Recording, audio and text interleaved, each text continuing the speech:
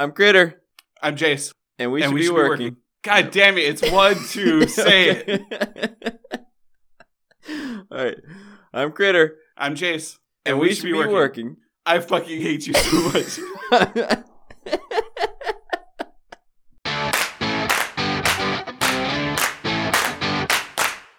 All right, check out this intro I'm about to do. You ready?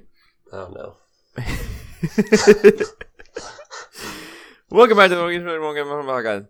Today we got Mark Boyd, who is married and has a kid. Wait, can you start over again? What did you say in the beginning of this? Welcome to the podcast. Yeah. I thought there was a legitimate intro, which I wouldn't know because I don't listen to your podcast. So I mean, I thought there was something. How dare you, Jace? Yeah. Turn him off. I'm done with him. What? No, I accept him more for this.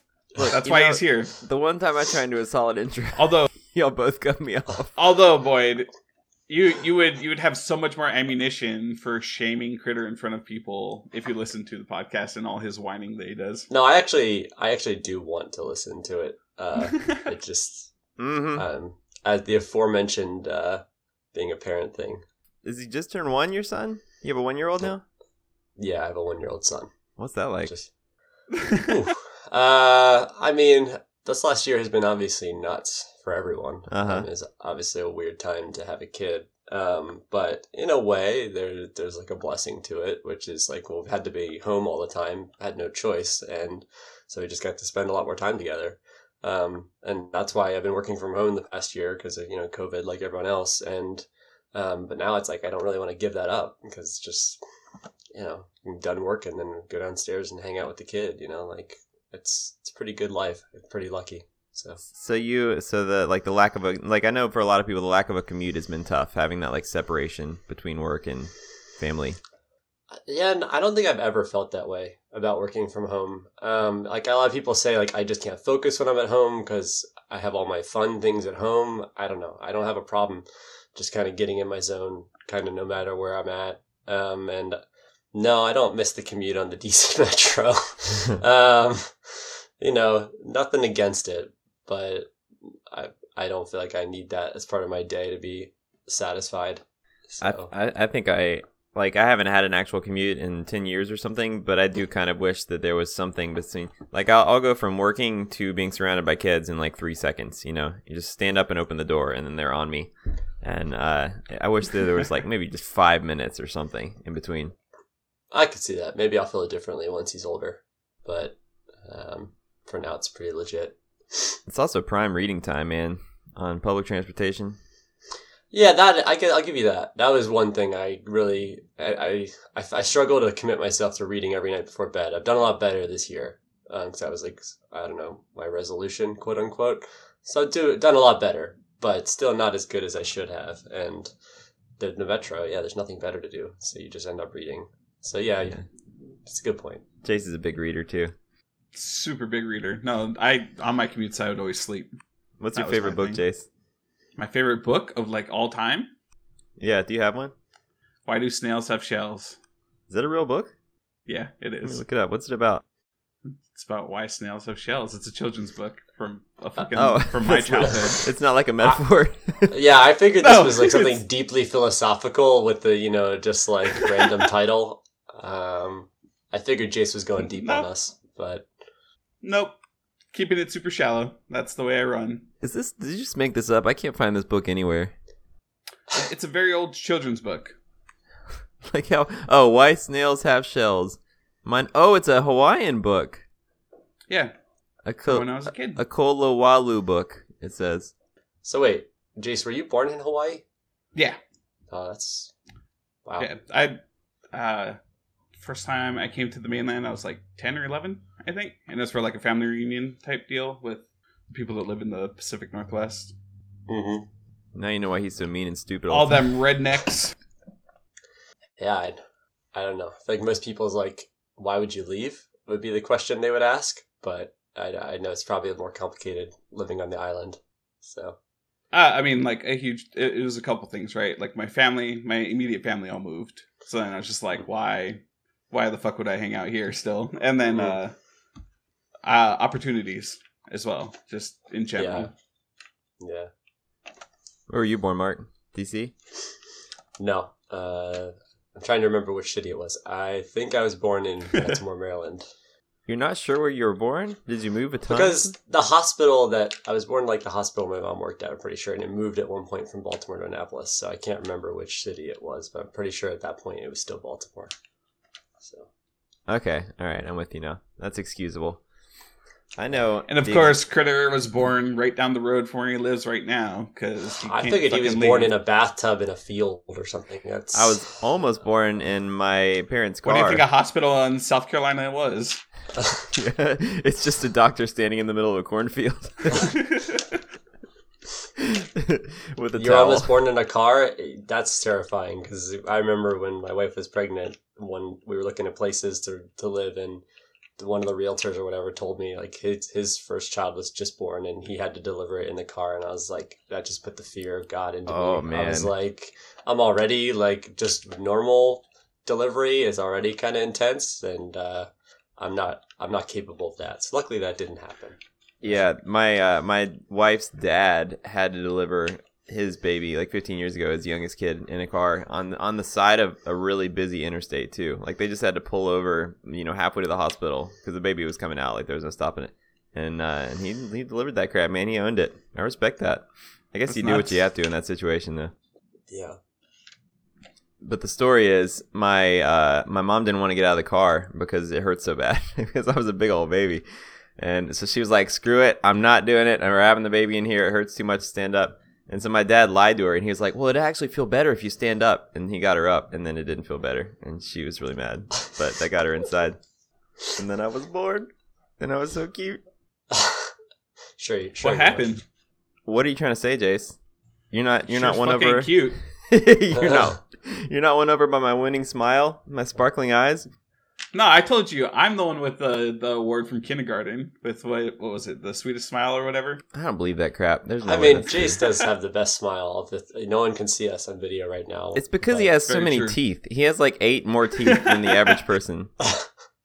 Well, I mean, it's Like, working sure, for him. sure. I mean, don't be jelly. I mean, use what you got.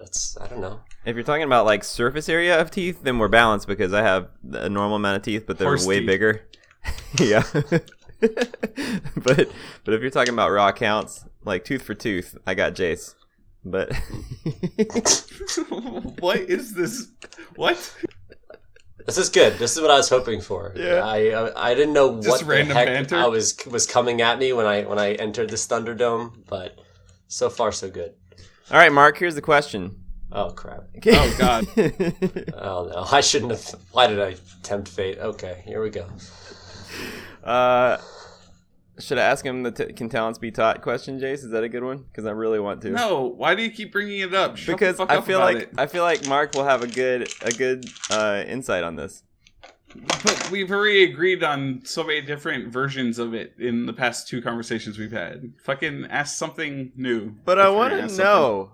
All right, you ask him something. Do it in the off you time. jerk. something. Asshole. Punk. Okay.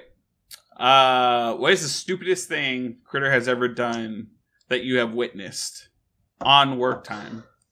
It's an impossible question. I've never done I anything. feel like I stupid. should have. I really should have done like some reflection on my time working with Critter, but I try to repress Really? most of it. Exactly. I used to be Mark's manager. Did you know that, JC? Yeah, I did, and I First- felt sorry for him every day. Yeah. I had a designer for a manager for the first 4 months of my time at Phase 2 because I didn't want you, Critter, as my manager. Well, that was a wise choice. You had a design. That's not why. There's no way that was why. First of all, I wasn't a manager Sure. back then. You And were, second though. of all, Critter just like worked in the mailroom when I started. I don't know what happened. Yeah. Just somehow like failed We upwards. have a mailroom? and into management. I don't know. That's I mean, I was only 13 back then. what's this stupid? I don't know because I didn't interact with you that much other than our like one. I mean, I'd see you in Slack, but I can't remember you saying anything overtly that stupid in Slack. Was unusual. I mean, Not you're even just a kind 1-1? of. No, I'm a banging manager, man.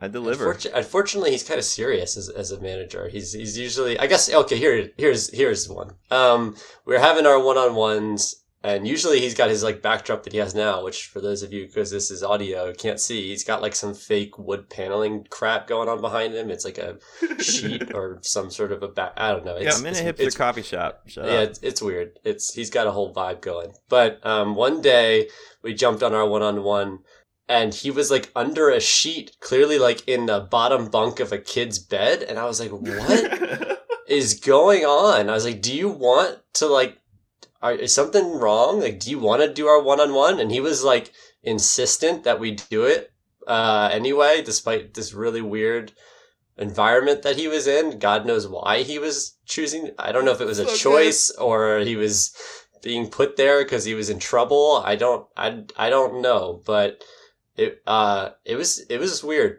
It felt like I was like having a one-on-one with a child, which is how it felt most of the time. But I mean, it really added to the. I legitimately have no memory of that, but it sounds pretty awesome. Spot on. Of course you do. Do you remember why? Did I say why? No, that was the thing. I think I didn't want to inquire because I just assumed, I was like, maybe something bad's going on. I don't know. Like, maybe you're at family's house because something bad's going on and you're just trying to not like bring it to work. Or maybe you're just weird and you like to hang out in like bunk beds. I don't know. So maybe one of your kids is throwing up like all over the walls behind you or something. Yeah. You think taking a call from a bed in general is not okay? Not professional enough? It depends on the call. A one-on-one, definitely not. Definitely not a thing you should do. Yeah. And I thought the one-on-one would be like the safest place to do that. No. The one-on-one in theory is the one you're taking more seriously than the call where you're like on a call with 30 people, 10 of whom obviously don't care, including you. And so like for those calls, I mean, make sure your video is off. But if you want to sit on your bed and listen to those calls where like nothing productive is going to happen anyway, go for it. But a smaller group call where you're going to be on video, that's not a good look, I don't think. Well, especially in a one-on-one. For a while there, I worked with a guy who would like if you had him in the morning, he obviously would have just woken up and he didn't even put a shirt on, so he was just like sitting in bed with no shirt on the call with like 10 other people with the camera on. Really? And, yeah, it was amazing. Like I can't even relate at all to the instinct to do that. And Did why that not just person, put a shirt on? Remain employed? Like that seems. Yeah, it was a little bit of a bonkers company, so there was a lot of weirdness going on back then. But that stuck with me. Yeah, that's that's special about that.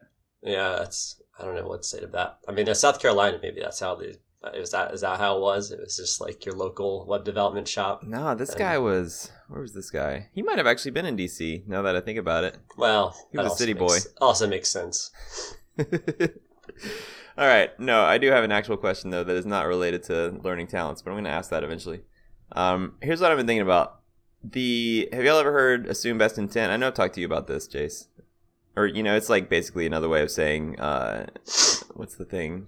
Give everyone the benefit of the doubt. Yeah. Yeah. Yep. Have you ever been in a situation where you thought that there was no way to do that because like the only possible option for this situation is that this person is just being a jerk or something, and then you actually realize all the time. Yeah. Well, I know you have. And then you realize like, oh wow, they actually did have a legitimate reason for doing that thing that I never could have imagined, and I just wasn't being like creative enough in trying to think of how to give them the benefit of the doubt. Yeah, I mean, I do read your blog occasionally, and you had one blog about don't flip the bozo bit, which is like I think a related thing. Like don't just start assuming someone is like a bad actor who's just trying to screw you over, even if maybe there's like legitimate reason to think that. Like give people the benefit of the doubt, basically. Mm-hmm. Yeah. So yeah, I mean, I don't know. I think working in client services, which I don't know, hope Phase 2 would be okay with that description, which I worked there for several years. I think this is your life if you're client facing, at least. Like clients just, it feels like every day they're coming up with a new way to torture you. Like, that scope we agreed to, guess what? No, we want to redo that.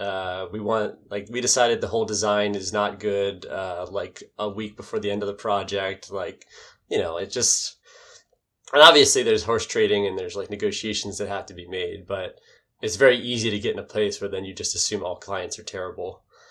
And I think it's definitely, while it may like feel good, like privately, like angry at them and like stewing over it, and you're like, oh yeah, like I'm so much better than they are. It's just like unproductive and ultimately unhealthy for you in the long run because you just carry around this like negative energy. Shut your mouth. You're making Jace question his whole worldview. Oh no, I'm well aware of my whole worldview and what I'm doing to myself. Yeah, I mean, it's a tough balance, though, because there are some people, some clients, who are, like, even if you're giving them a benefit of the doubt, they're not. They are just being difficult. They're not just trying to be difficult, but they don't have, like, good, legitimate reasons for what they're doing. They really did just decide at the last minute that they were unhappy about something, regardless of, like, whether it was contractually agreed upon or not. But even in that situation, like, I don't know. Unless you're the person that has to handle that, which I usually wasn't, like I don't know. It's just not worth it, really, getting angry over it, I guess.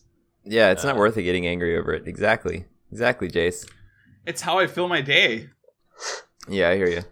The thing that made me think about this is do y'all know Sarah Bareilles? Yes. Okay, why are you being weird about this, Mark? I had to think about it. She's a musical artist, yes. Yeah. I'm a super big fan of hers. I read her book and stuff, and she's awesome. But she has this great story where read Sarah Bareilles' book? I thought you only read like dumb like Harvard Business Review articles and like coach 'em up books or whatever. Like, it's first of all astounding that was part of your reading. But okay, continue. All right, you derailed me, and I want to tell you that my favorite ever life lesson from a Sarah Bareilles or from any book is from Sarah Bareilles' book. Why is that funny?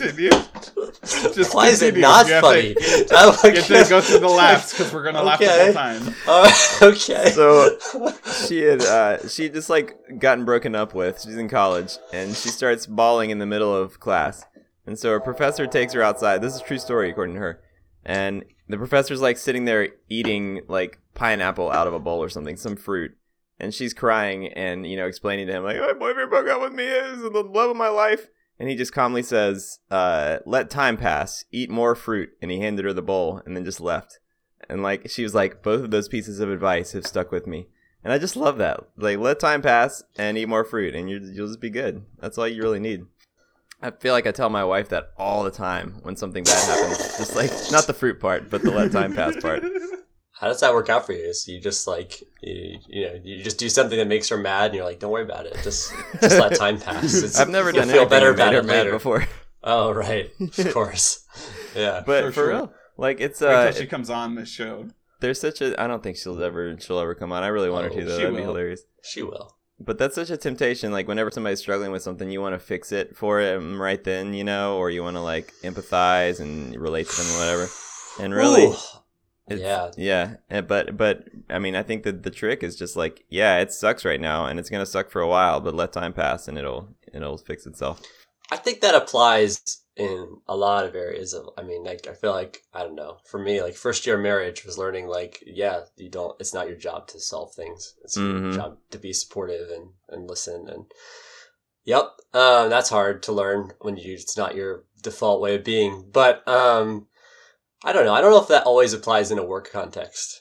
I do feel like that can lapse into sort of like, just like, I think there's a certain amount of Zen attitude that can just be like letting it be someone else's problem when maybe you should be like a little more proactive. Yeah, and I think it can be really tough to tell the difference too. Like I've straight up had to ask direct reports before if they were venting about something. I'll have to say like, do you want me to try and help you fix this, or do you just want to say it? And a lot of times they just want to say it, and I'm glad that I asked because otherwise I would have annoyed the crap out of them. Have y'all ever seen that skit? It's called like The Nail. Does that ring any bells? It's on YouTube. It's this boyfriend and girlfriend. Sorry, I'm like 4 layers removed from what I was originally going to say. I'll get back to it. But it's this boyfriend and girlfriend, and I think you can just hear him at first or something, and the girl's saying like, I have this splitting headache and I just feel like I can't focus throughout the day. And then it shows her and she has this nail sticking out of her head. And the boyfriend's like, well, you got a nail in your head. And she's like, well, can you stop just trying to fix everything? I just want you to like relate to me, and it's this whole parody of that whole thing. Finally, he's like, oh yeah, that really sucks. She's like, thank you so much. And I definitely had to learn that lesson too. Within, I feel like that. What's the point of that skit? The skit seems like it's sort of like making fun of that, though. It seems like it's sort of like it's like saying like, though you legitimately have a problem that we should be trying to solve, but you're asking me to listen rather than trying to solve it. Which I get the point that like you need to listen and that's important, but like the skit seems like it's making the opposite point. So I don't know where you're going with this. Really, I think that sometimes people need to try and solve their problems. I think that's the point this skit's trying to make. That like it's really nice. It feels good to just vent and whine about something, but a lot of the time, if you actually try, it's fixable, and you're just too grumpy and stubborn to see that. I also feel like asking your direct report, "Do you want me to solve this?" sounds like a good way of just shutting them down. Like, listen, I'm done hearing you whine about this. Like, stop. That sounds a little aggro. I don't know. Well, you don't say it like that. I know you do. That's how you said it. I know that's how you say it. No. You say like, do you how do I say it? I say, do you want me to brainstorm ways to try and solve this with you, or do you want to just talk through it, or something like that? Right. And it's like 50-50. Sometimes they want help, and sometimes they just want to, be upset. Yeah. Well, I mean, you can't really solve it even if you wanted to. That's the other thing. I mean, it's like, I don't know, if it's above your pay grade or if it's interpersonal with someone else, like you can give them strategies or ideas, but you can't solve someone's relationship with someone else. Yeah, but you can coach them. You can ask them some spot on coaching questions that helps them solve it for themselves. Yeah, all those ones you pilfer from all those books you read. That's right. Yeah. Like, what's the real challenge here for you? That's my favorite. I don't remember you being that when you were my manager, which is a good thing because we would have had a very adversarial relationship. Yeah, I didn't have those tools back then. I was gonna say, if you were my manager with that attitude, I'd be very angry. No, I don't think you get it. You just don't. No, right. I fucking get it. It's fucking agitating. So you're saying you just want somebody to give you all the answers, even though they don't know as much about the situation as you do, and they don't have the context. I'm saying I don't want to be managed by you. I mean, thank exactly. God. That's all I'm saying. I don't know. All right. Saying your management style is shit. Get it away from me.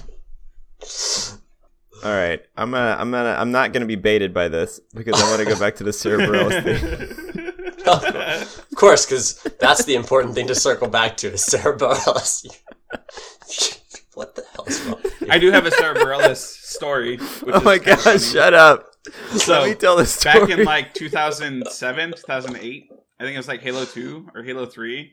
We got really like into it in the house, and we had like 2 Xboxes set up, and we'd play like online and stuff, and we'd just kill a bunch of people. But even Sarah Bareilles? So no, what would happen is Sarah Bareilles would just come on randomly on the radio, and then one of my friends Love cranked Song? it up. And then, Love Song came on. And then I would just start singing the lyrics while just killing people or running people over with ghosts and stuff. And that became our war song. That's a better Sarah Bareilles story, and I think she would appreciate it more, honestly. I haven't even told my real story. It got me through a lot of hard times in Halo when I was like down and out. And then the song would come on and we would just like... Sometimes it's not just eat more fruit, it's play Halo. And listen to Sarah Bareilles. So that song is pretty legit, though. Like, that's a good, like, angry screw you song, if you really think or listen to it. And that's probably why you like it so much. She wrote it about her label company, right? Oh, I know. I read the book. Okay. Just saying. Don't try to one up Critter right now on Sarah Bareilles' knowledge, because he's going to take this very personally. No, you purposely have to. You don't know Sarah B like I know Sarah B. So, here's the story.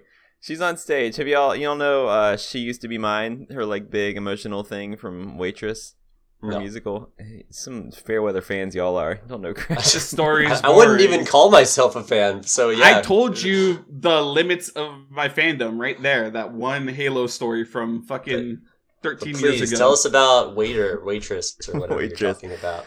So it's this awesome like emotional song, and she's standing there and she's doing it on stage, and she can't see the people in the crowd because of the way the stage lights are, but she can tell that somebody in the front row is recording her with their phone, and that's against the rules, and it's super distracting, and she gets mad and she almost like forgets the lyrics, and she's all distracted the rest of the time. So she goes on Instagram and like angry rants about it, like, who the heck do you think you are coming in here recording me when it's not allowed? Like, just come and enjoy the show, all this stuff. And, thousands of people are like, yeah, tell him, that's not cool. And then she gets this message from a girl who says that person recording was my 12-year-old sister. And she's horrified and she's crying and she wants to know how she can make it up to you. And of course, that's like heartbreaking for Sarah B. to hear that after she just like ranted against this girl who ended up being a 12-year-old fan who just, looks up to her and idolizes her. Who doesn't understand rules? Where the fuck were her parents? God damn. Can't read a fucking sign? She's a kid, What Jace. the fuck? What the heck did you do? Why does a 12-year-old have a goddamn cell phone? I don't understand. What is happening? You're the one hitting rocks at cars when you were like younger than that. So yeah, I don't want to hear it about not respecting rules when you're a kid. Nobody told me not to. That's the point of my story. But the point is... all the way up until I did. The point is, if she got a little bit more creative about assuming best intent, then she might have thought, maybe that was just a little kid who's a really big fan of mine and didn't understand why that was a bad thing to do, You feel me? Sure. I read your blog post, unfortunately. So I had this little nugget of wisdom, already implanted. You're not allowed to read the last week's worth of blog posts before you come on the show because that's what always. Okay, I got it. Okay, yeah, I don't know that story. There's layers. There's layers to that story because I can understand an artist getting upset about that.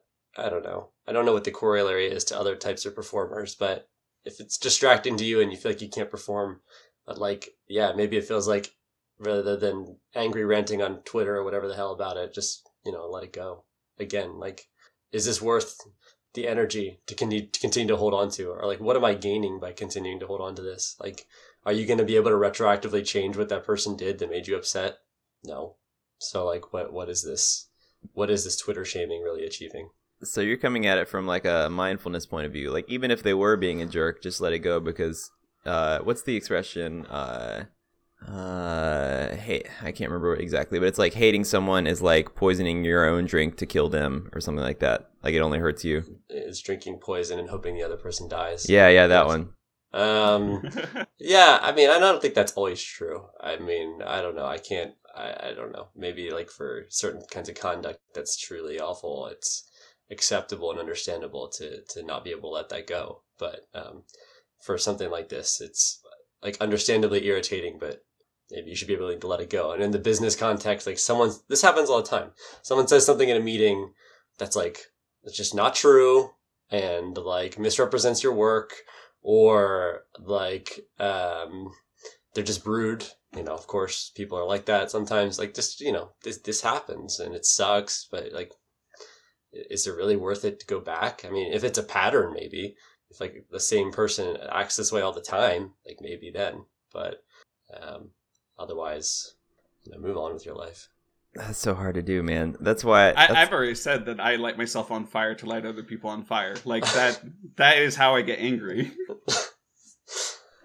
I don't know. I think the reason I think I'm maybe sounding much more zen than I honestly am. I feel like maybe this is how I aspire to be. Whether I actually am this way, I don't know. You'd probably have to ask people who work with me, and unfortunately, Critter did work with me, so he could probably attest that this probably wasn't true. But so this is how I aspire to be. I don't know if I actually am this way. Have you? When's the last time you can remember getting legitimately angry, ruined your day type angry about something that happened at work? I don't know. I can recall fairly very recently, as in the last couple of weeks. I don't know if I would say ruin my day. I can just recall being frustrated. I'm usually pretty good at leaving work at work, even though I'm working at home, and just shut it off mentally at the end of the day. But there have been a couple of days recently where I was still frustrated and thinking about it later. I don't know if it ruined my day, but it maybe put me in a different mood. But I don't know. I think during times of phase 2, I would get angry enough to not be able to even focus on continuing to work, and that was just stupid. So. Mm-hmm. Do you think having a kid changed anything for you? Add some perspective. No. No. I think. I got feedback on this. I think not from you because you weren't a good manager, but I think I got feedback on this at phase 2 about needing to.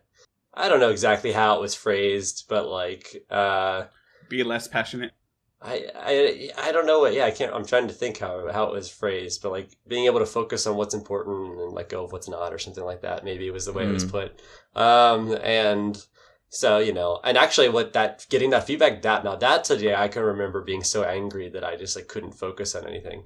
Like getting the feedback, my mind was like, nope, this is just screw you. Like I'm just trying to do a good job. And like, you're just like hating me for like trying to actually care when no one else seems to care. That was how I interpreted it at first. Oh man, I want to hear more about that.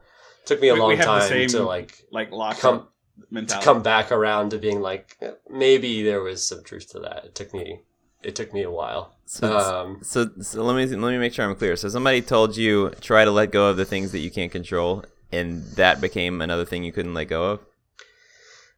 Yeah, I can't remember if that was exactly the wording they used. Yeah.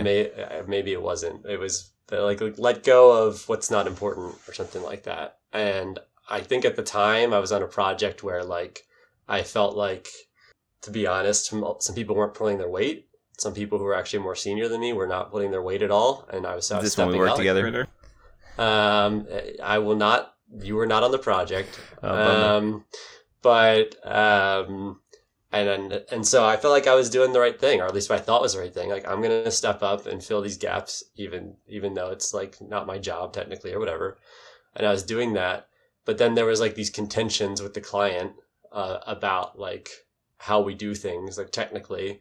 And I felt like I tried to approach it diplomatically, but there was probably some times where I lost my cool and didn't handle it diplomatically, and that probably led to that feedback. But then it just pissed me off more because it just felt like you're punishing me for caring enough to try to do my job well when someone else. That was how I interpreted it at first. Is there any way that they could have given you that feedback at all that would have been, better received? Or were you just determined to get upset about that stuff, no matter what anybody said? It's hard to say. I think I probably would have reacted negatively no matter how it was presented. But I do think if it had been approached more as a conversation and like, less as like sort of like just a statement about like my behavior, like maybe they had asked like why I was maybe acting in a way like that. Even if the behavior itself was bad, if they had tried to understand where I was coming from, I would have felt more understood. But I probably still would have been more mad. I probably still would have been mad. So that makes me sad. See, I've worked with people in the past that had their bar for what it meant to be professional was higher than other people's bar.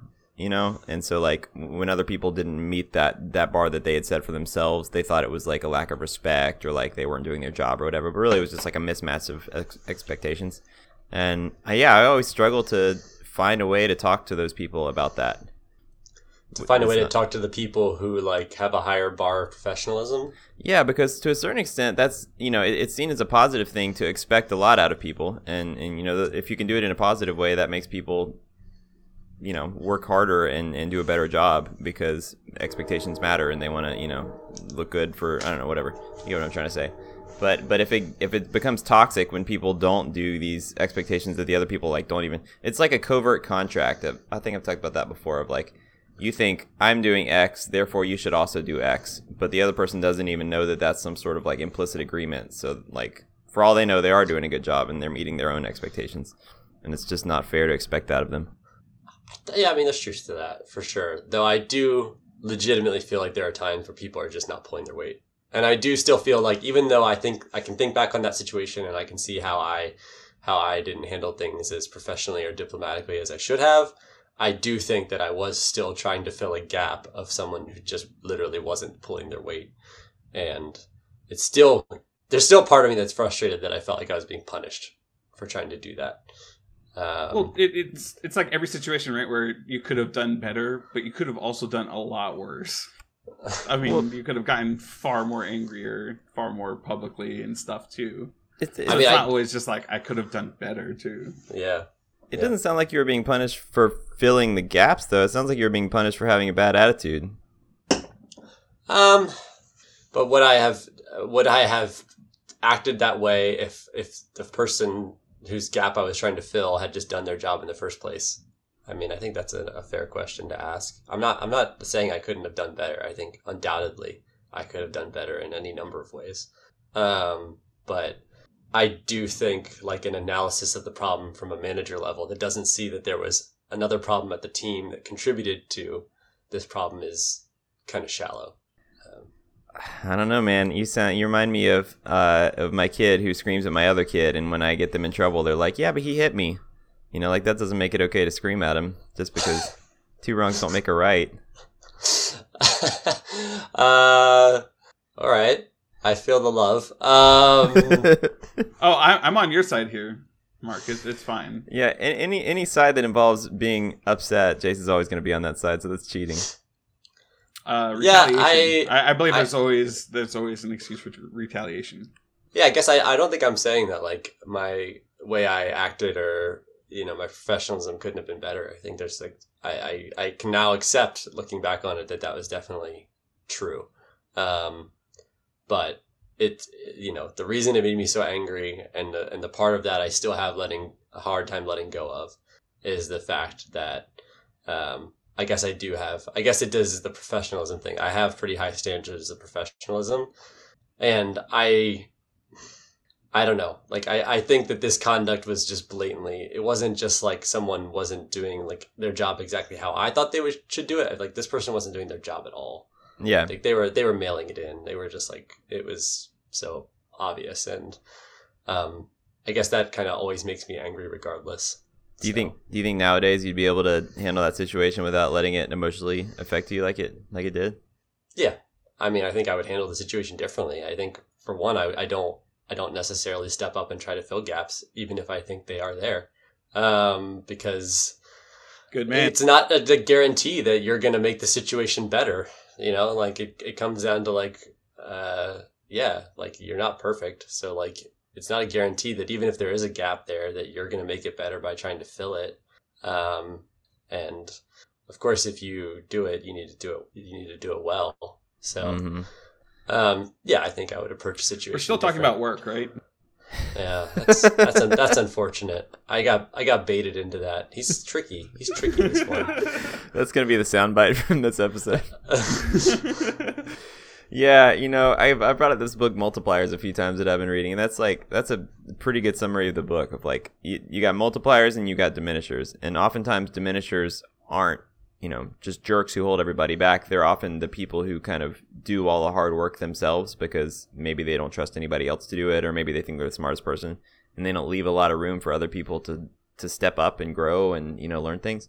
And seeing a gap and then immediately filling it yourself seems like accidental diminisher behavior, as opposed to a multiplier that would probably see a gap and then point out the fact that the gap exists and let someone else figure out how to fill it.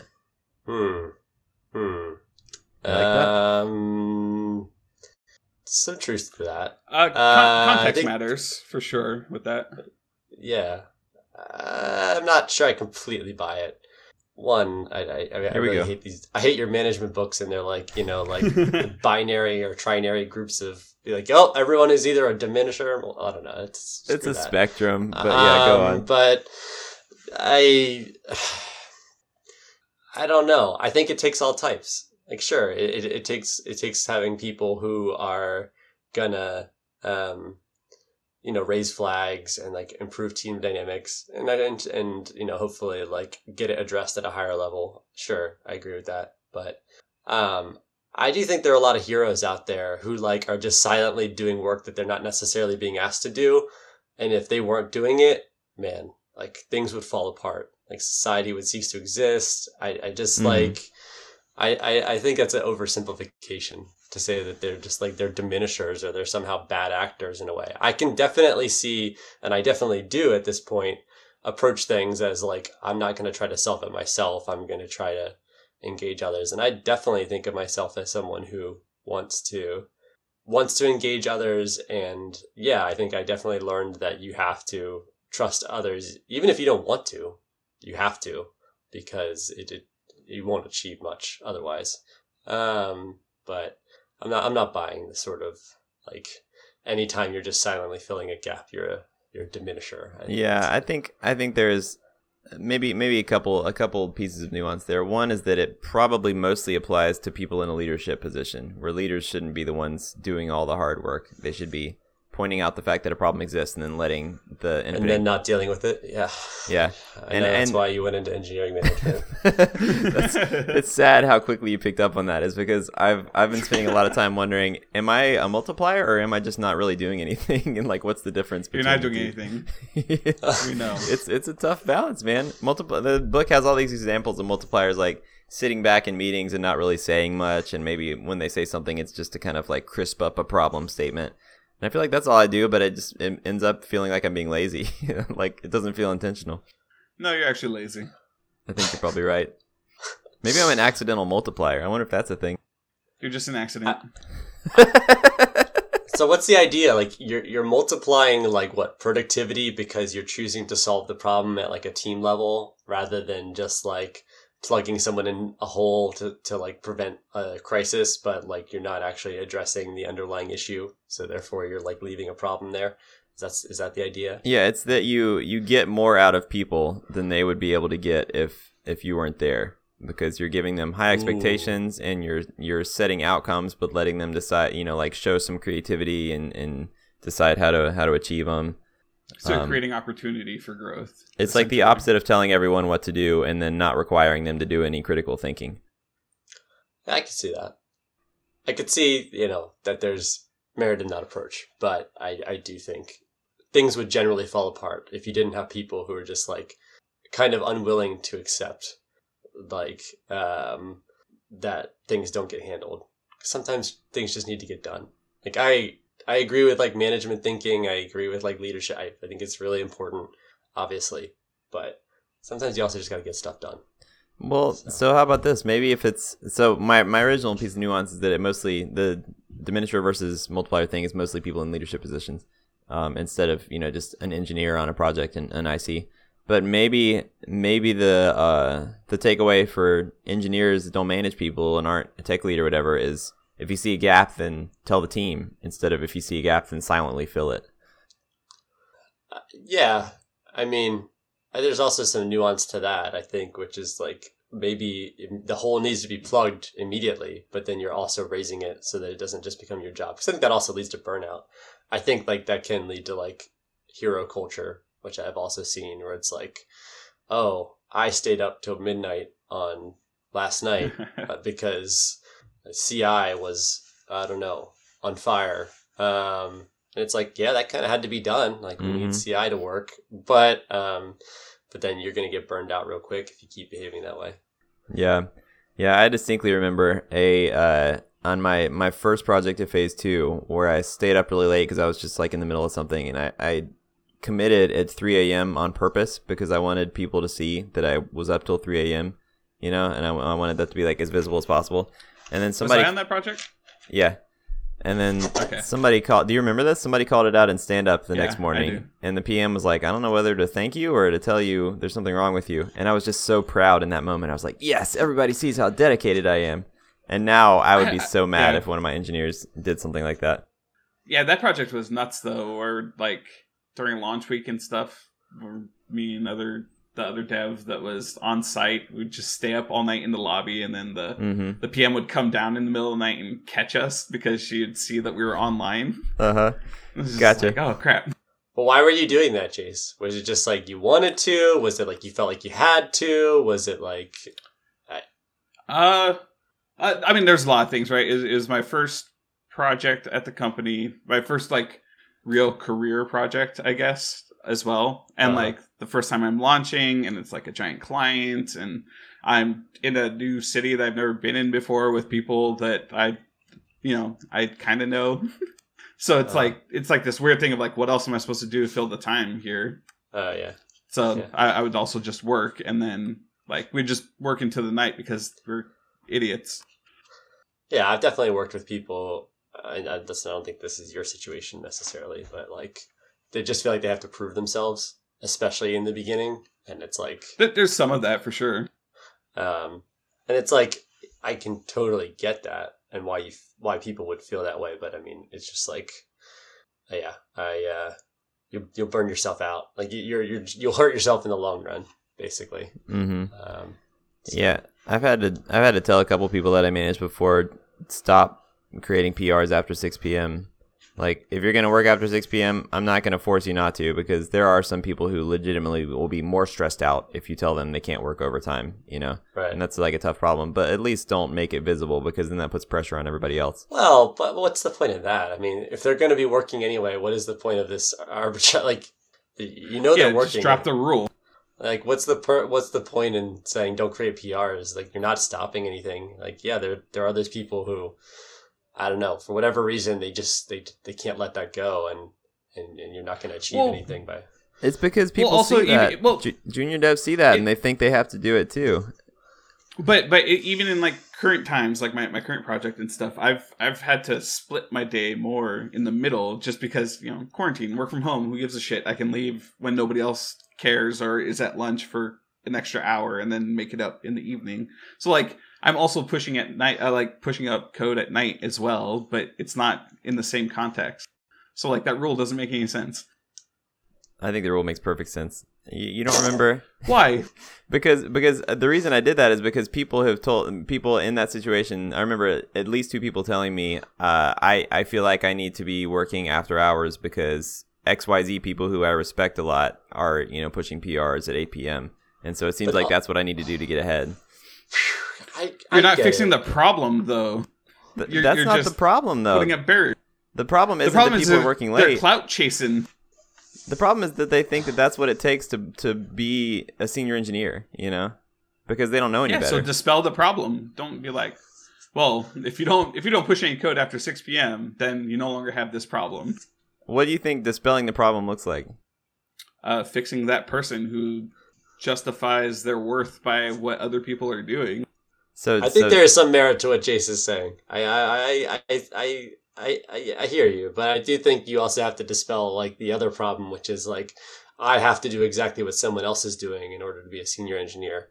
I know that could be a hard message to land with someone who like is junior or sees themselves as junior, but I do think that is also an important one, that like behaving exactly as other people behave isn't necessarily the path to success. Or whatever. I don't think that this is one of those things that no matter how many times you tell a junior engineer that, they're not going to believe you. You know, they see the example, they want to follow the example, and telling them that's not a good thing to do won't land. Yeah, I guess that's just weird. It's one of those things, right? Like, Bloom was my mentor. He's the one who like poached me to bring me to Phase 2. Like, that's the person that I followed, but I'm not like Bloom in a lot of ways. In a lot of ways, especially when it comes to work. Yeah, that's fine. You know, you're not one of those people who right. copies what their idols are doing. But there are a lot of people who, you know, that's how they get things done, is they just have people they look up to and do what they do. It is hard. It is really hard to say, don't do that thing that you see other people doing. It's not actually the way to go. But it's also hard if you really have those senior engineers who, I don't know, for whatever reason, are like, they feel some urgent need to work after hours. And like, no amount of coaching on that changes it. It's hard. Yeah, it's especially, I've noticed it's especially bad for some people right now, especially if people are single, don't have kids, you know, live alone in quarantine. Like, they just don't have anything better to do when it's 8 p.m. and they're alone at home and they're bored. And, you know, I might as well get online and push some code and get ahead. Yeah, I mean, the reason I used to, in my really beginning of my career, I used to try to do side projects after work. But I quickly realized how stupid that was, because I had just burned myself out so fast. Mm-hmm. I just was like not productive in my actual job, and like not really even finishing my side projects. And it's just like, so I'm not someone who like does any work anymore after regular work hours. And I try to stick like pretty strictly close to 40 hours. So yeah, I'm the same way. I used to do side projects after hours. Eventually, I just started doing it during working hours. And that has been okay for me. It's a hell of a thing to admit, but okay. I mean, yeah, honestly, like, drop that one in there. I think people drastically underestimate how much non-work stuff, like work adjacent stuff, they can do during working hours, and it's all fine. And in a lot of cases, is actually a net positive thing. Like, every single blog post I've ever written has been during working hours. You know, we record these podcasts during working hours. All my side projects Highway during working hours. Well, I mean, I make up the hour that I spend doing this, though. Like, it's not like I'm billing this to the client or anything. This I make up for. Why? Like, why do you care? Like, what's the point in you could spend one less hour on work per week and track one less hour in your timesheet, and nobody would give a crap. What do you mean? What do you mean track one less hour? Do you mean actually submit a timesheet for 39 hours, or do you mean like do that? Okay. I had plenty for like 36 or 37. If your company's cool with that, then sure, go for it. But not every company is cool with that, so they do require you to like zealously make up every minute of time that and of course you can lie, but hopefully you're not doing that.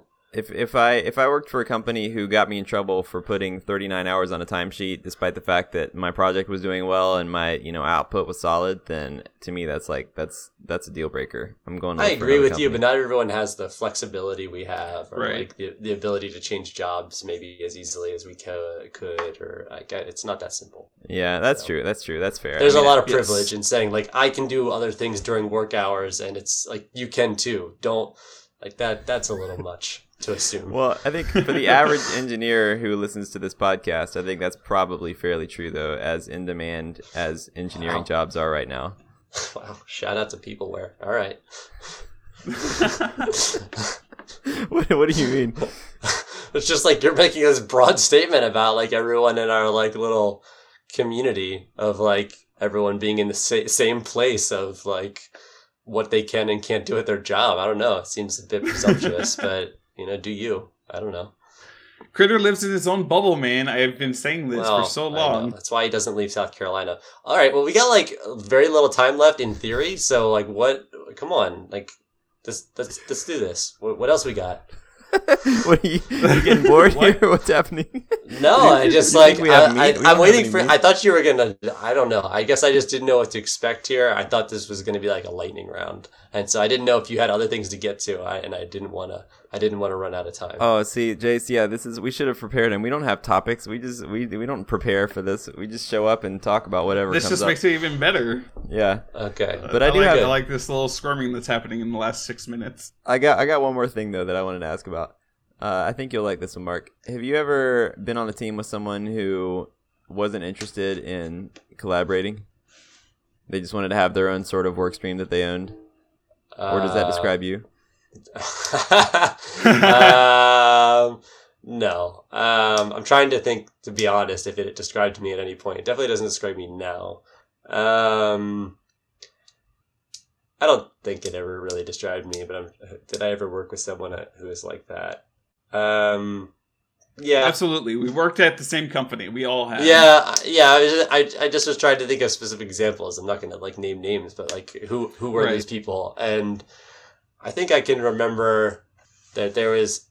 Well, yes, I didn't work with this person, but I know for a fact that this is how this person behaved. Where the company was not a Ruby on Rails company. Like they were not. They were a Drupal company who occasionally did other things.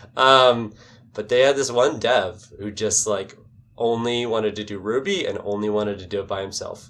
And like, don't even dare bring another project to me that is not Ruby, and don't put me on a team with other people because like I don't play nicely. And it was like, at the time, I didn't really think anything of that. I was just like, all right, well, I guess that's good for them if that's what they want to do, and the company's making money off the project. But now I'm like, wow, what a jackass, basically.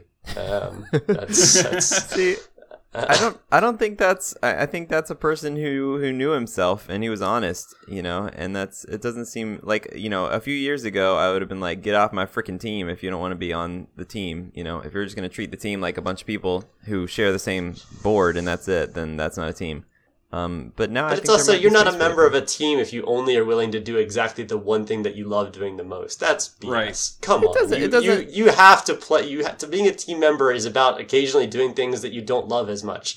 I don't love fixing CI bugs. I don't love writing CSS. Like, sometimes that's the job. Like, get over yourself. Like, you're not that special. All right, but like, you're assuming that it's a person being picky about the task. I'm saying that it's a person being picky about whether or not they're sharing the task with someone else, regardless of what the task is.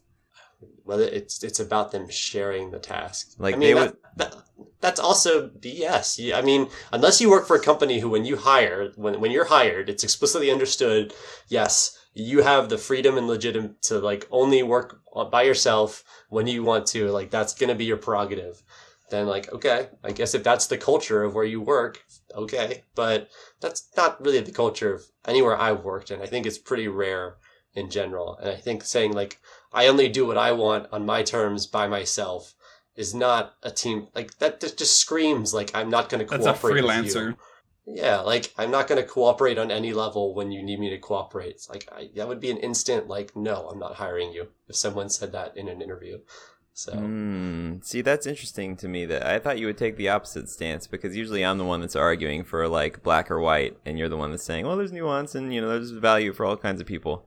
So you're saying you don't want this person. So like if they're if in a say you're in sprint planning, and normally if you're doing Scrum the right way, you have like a singular sprint goal, and the entire team is kind of dedicated to achieving this one goal in the sprint. But you got one person who doesn't really want to do that because that's, everybody's working on that, and you're all kind of like talking back and forth and pairing, and sometimes you block each other and it involves coordinating work. Like this person just wants to have their work stream and they do it, and they don't have to be coordinating work back and forth with all types of other people and figuring all that crap out.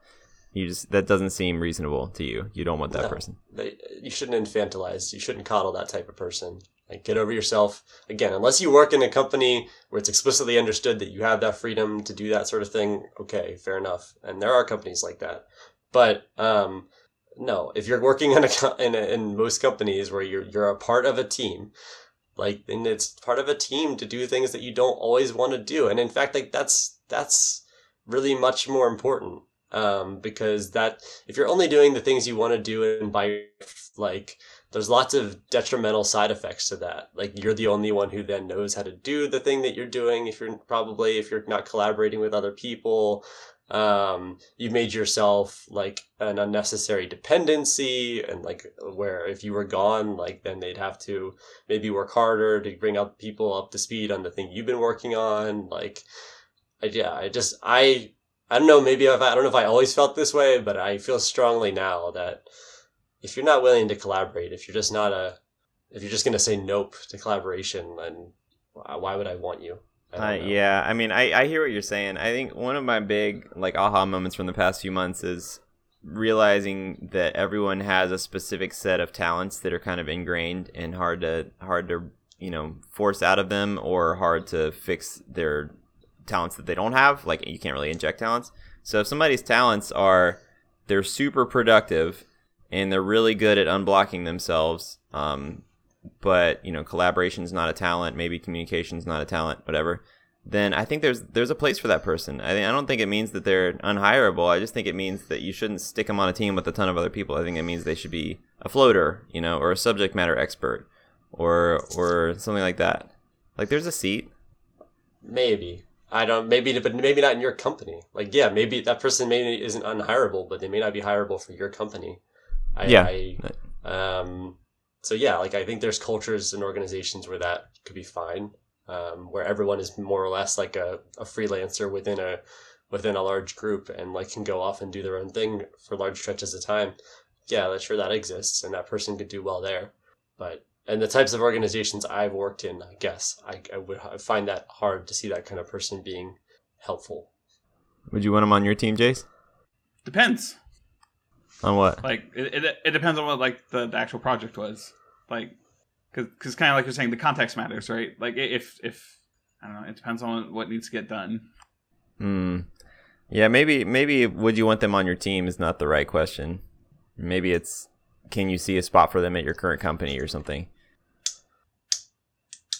Well, at my current company, maybe, because there is some projects where there is just like one person working on a project. Like it's not that uncommon. So yeah, sure, maybe. But yeah. Well, even like at Phase 2, I mean, that type of personality would do really well with like just testing out new technologies and stuff, just to see if they're worth trying or pulling in to teach everyone else and stuff like that. So I mean, there's always that. Yeah, I guess I just like it depends on how absolutist this person's going to be about like Right. I want to be left alone and like don't bother me. Like if you just prefer to work on your own, but like you can collaborate when necessary, like okay, we could probably figure that out, maybe. But if it's just like no, don't bother me ever, and like I will only do my Ruby work, and don't you dare encroach upon me with any other questions, or even if I would be able to answer those questions, even if I'd be able to help you, like I don't, because I'm just not good at collaboration. Well, like. Okay, maybe that isn't your skill, but it doesn't mean I can use you. Yeah, I was definitely thinking more the former of just like don't put this person in a role where their entire job is working alongside other people, but you know they're happy to answer questions and unblock people and support and whatever when needed. I think we're saying the same thing. I feel happy. I'm disappointed. They said it couldn't be done. I also feel like you buried the whatever, like you wanted to ask me this question about when can talents be taught or whatever your dumb question was, and then you answered it yourself. In Jace wouldn't let me. I think I brought it up on you just said that talents can't be taught, so of course I'm going to take the opposite. I mean, obviously my opinion is the truth, so I'm just going to assume that I'm not wrong here. And also I read it in a book, and therefore it's impossible so to be our wrong. opinions don't really matter. Right. Here's a question. Do you think you read too many books about being a manager? No, I don't think I read inside enough. your own head? Yes. Gets me, oh god. Do you think it's possible to read so many management books such that you get inside your own head? He is just a parrot. It gets me inside my own head. Yeah, because like all these management books, I'm sure there's a lot of overlap, but I'm sure there's also some contrasting, like you should do this, you should do that, you should approach this conversation this way. And like you have all that swirling around in your head, and your direct reports come to you. Like, that might be? I can see that being hard. Oh man, don't make me have an existential crisis right now. At the very end. I don't know. I mean, I think there definitely are, like, it sometimes does feel pretty bad to be reading a book and it's pointing out a lot of things that I do wrong, and especially if it's not immediately obvious how I can do better at those things. So it's just sort of like a vague sense of, I understand that I'm doing bad here, but I'm not really sure what to do about it, and that's scary.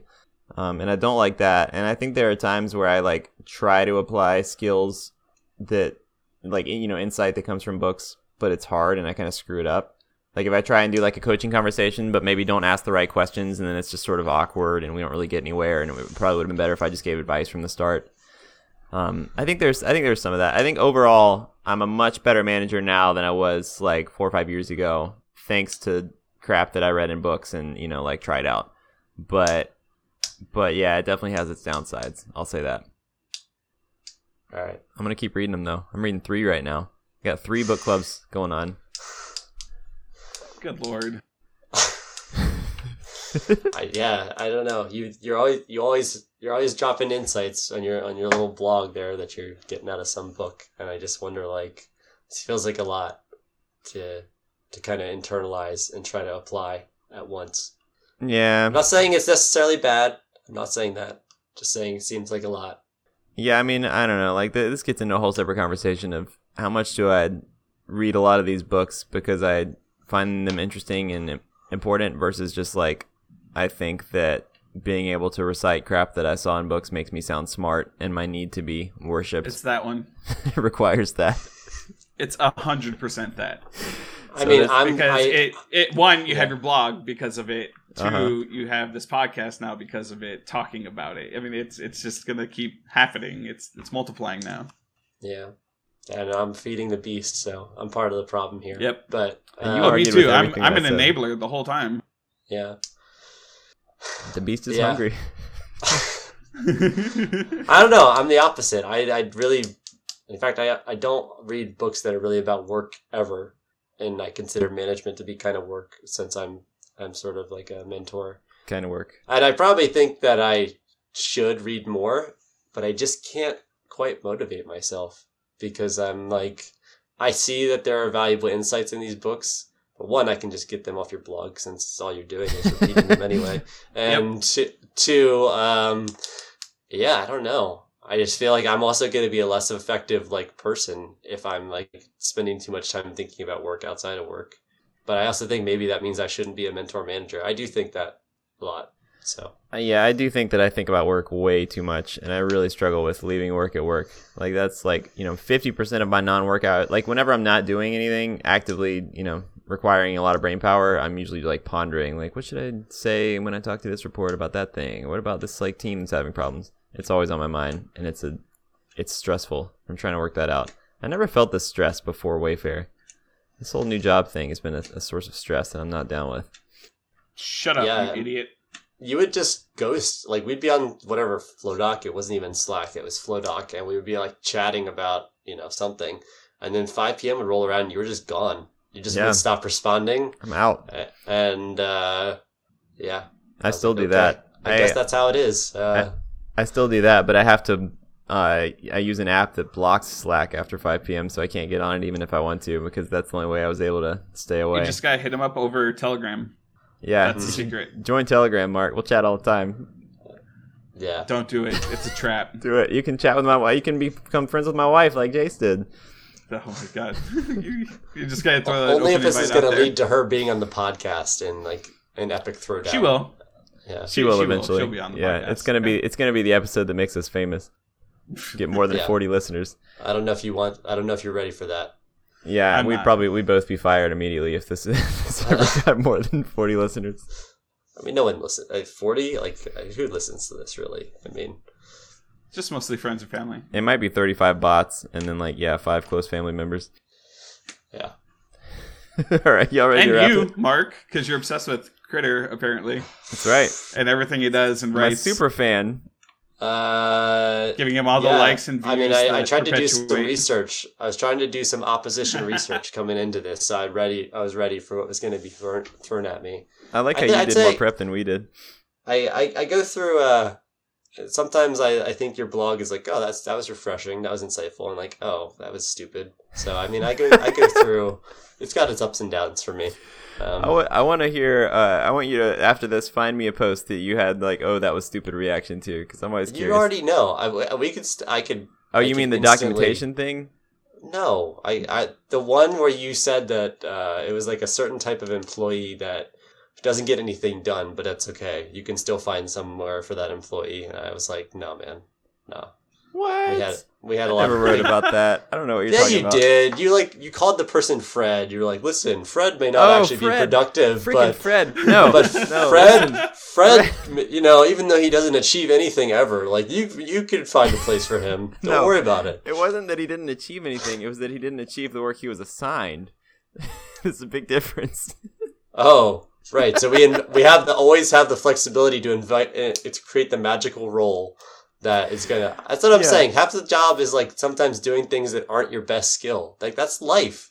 Sometimes you have to do things that aren't your best skill, and you have to do things that you don't want to do, and you like get over it. But that's just part of it. A good manager matches talents with the role as much as they can. And so if you got a Fred who's obsessed with infrastructure and tooling and improving developers' lives, and he's not interested in like building widget X for users, then like put him on infrastructure engineering, man. Stick that guy on a platform team. What if that doesn't really exist at your company? Well, then he needs a new company, and that's okay. Well, that's my point. Is that he may not fit at your company. I'm saying, sure, in theory, if you can magically match everyone to their most ideal role, go for it. And yeah, that is the job of a good manager, but that is not always possible. You don't think most companies could use just one person who it's their job to make lives of all the other developers easier? I feel like if you got at least 5 developers, then you can use that person.